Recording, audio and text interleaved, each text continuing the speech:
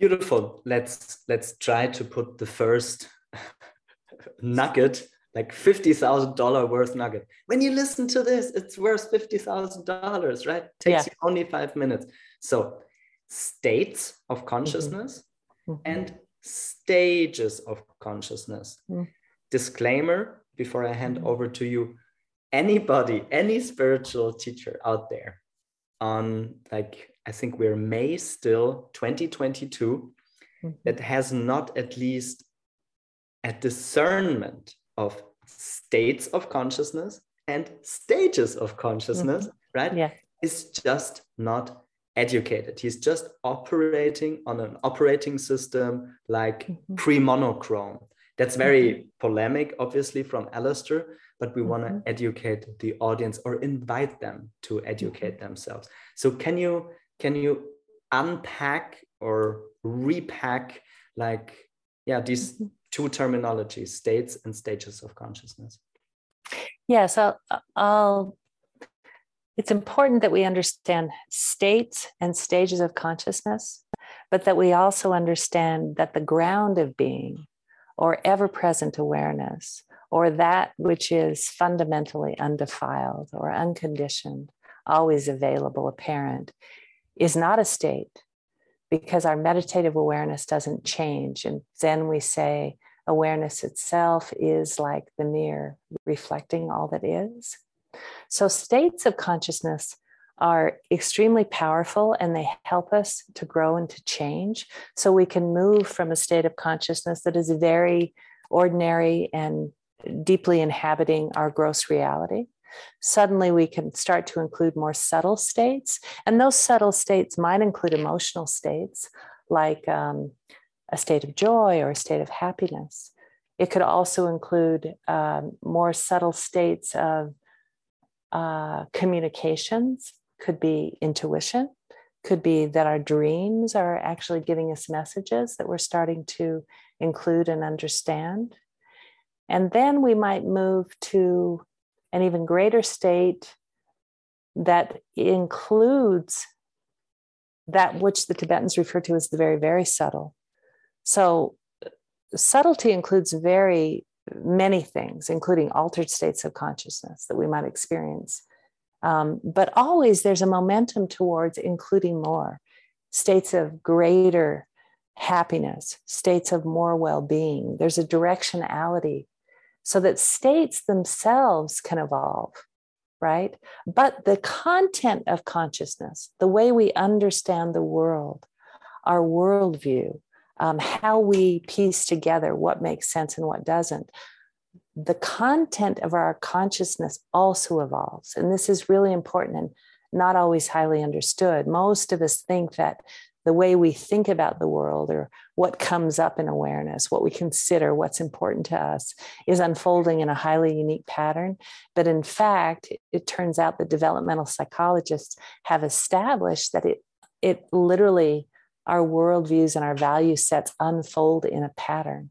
And once again, that unfolding seems to be in the direction of more and greater care, concern, and awareness, liberated consciousness for others.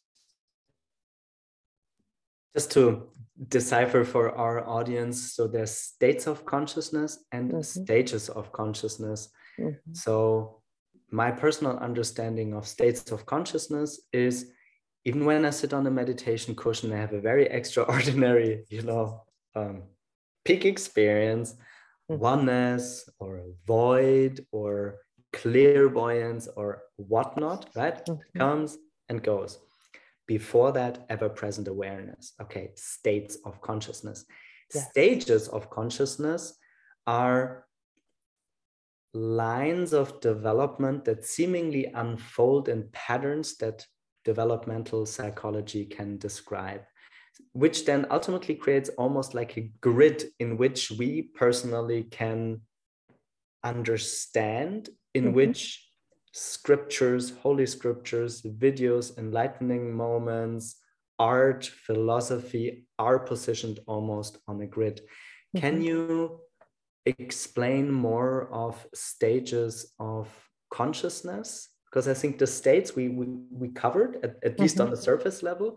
Well, I didn't quite finish because I went to subtlety. I started to move to the causal and then to non-duality, which is the freely functioning of, you might say, of relative and absolute, or the freely functioning of awareness in all domains of experience, just free, open, available, apparent, but deeply informed by our essential nature, our true nature.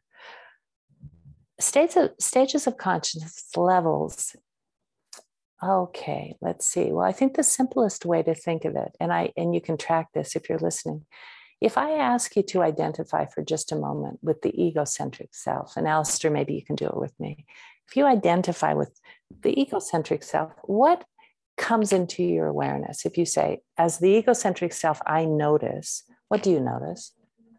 I notice definitely that I want to continue to grow in my entrepreneurial endeavors to build a nest for my still not present future wife and the children. So that's egocentric, hopefully in a healthy sense.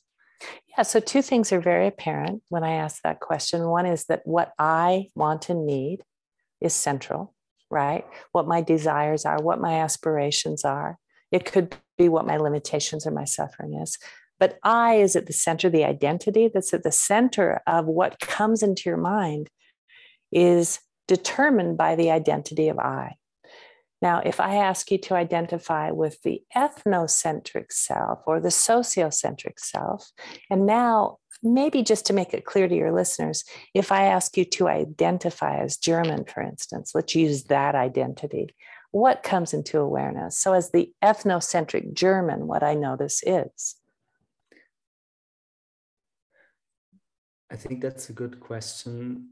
I think even before the war in Ukraine, with me being born with Germany as a mother tongue and the cultural heritage, I'm very aware of the intergenerational trauma and the intensity of the intergenerational trauma we carry as Germans.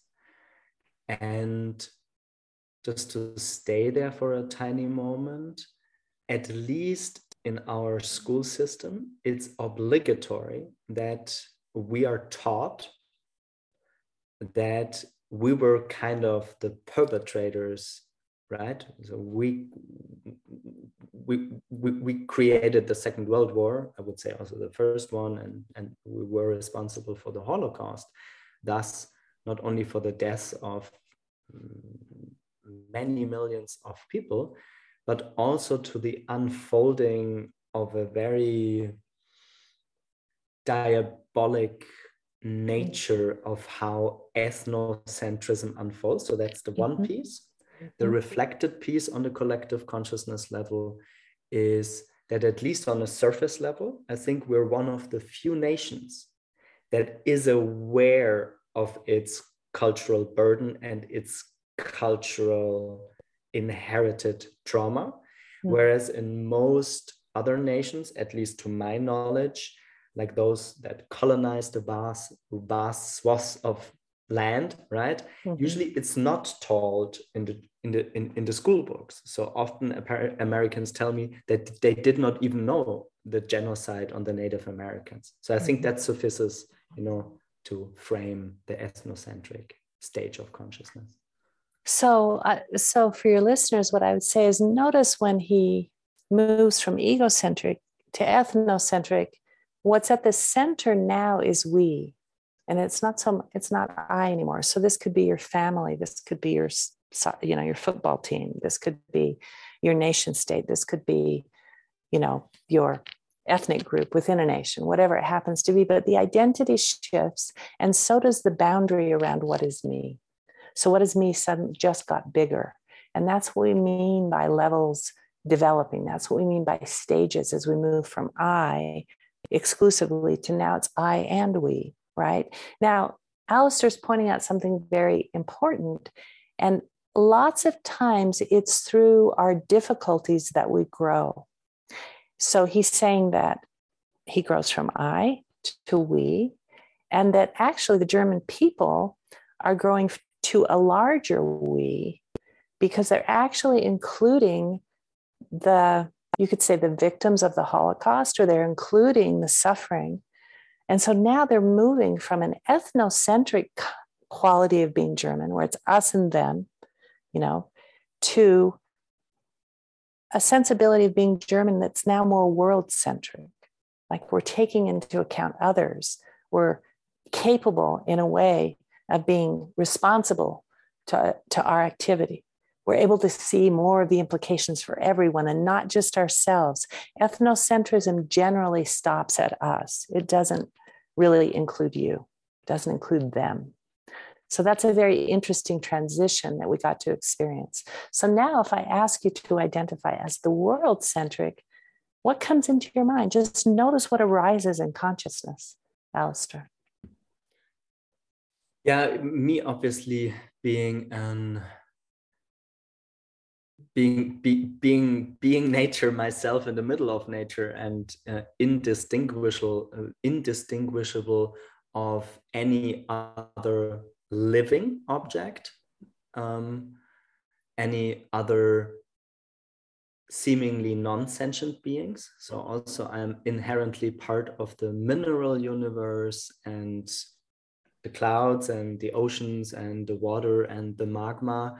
So I'm part of, I love this Gaia theory. I don't know, I read it very early. I must have been, 12 or 14 when I was reading that James Lovelock piece, just because it was in the library of my father.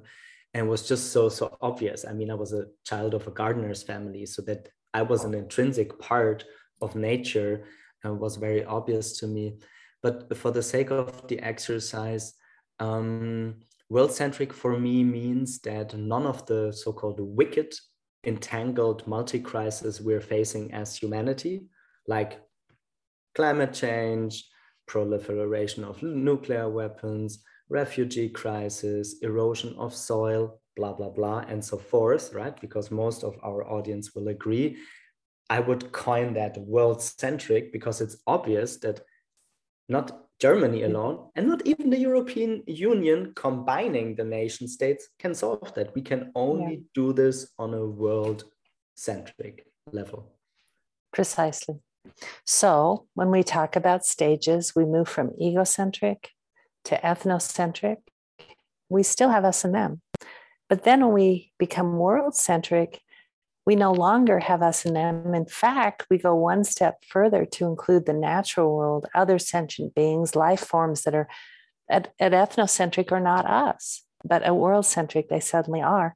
And we start to also see systems. Systemic change becomes a concept that is not there at ethnocentric. It emerges in consciousness. The United Nations emerge as a body. Suddenly, the civil rights movement in the States, the women's movement around the world, all of the attempts to start to actually go one step further in treating all of humanity well as a world-centric quality. So this is a very natural unfolding that seems to be in our hard drive. It requires the right conditions, but it will occur under the right conditions. This natural growth, we naturally continue to grow through stages of self. Okay, so we're going to explore the cosmic centric self. And I'm going to ask Alistair to identify as the cosmic centric self. So as the cosmic centric self, Alistair, how big are you? I would say close to infinite, like just very, very vast. And as the cosmic centric self, do you have a boundary or a limit? Not that I perceive it, at least. No. And what are all things to you as the cosmic centric self? Now, again, our identity is just growing in levels and stages. So as the cosmic centric self, what are all things to you? They're all part of me. I see like galaxies and Milky Ways and multiverses and parallel dimensions, all as part of it all. And so is it fair to say that, well, let me ask you this question. As you identify with all things, what is the emotional texture? What does it feel like to be you as the cosmic centric self?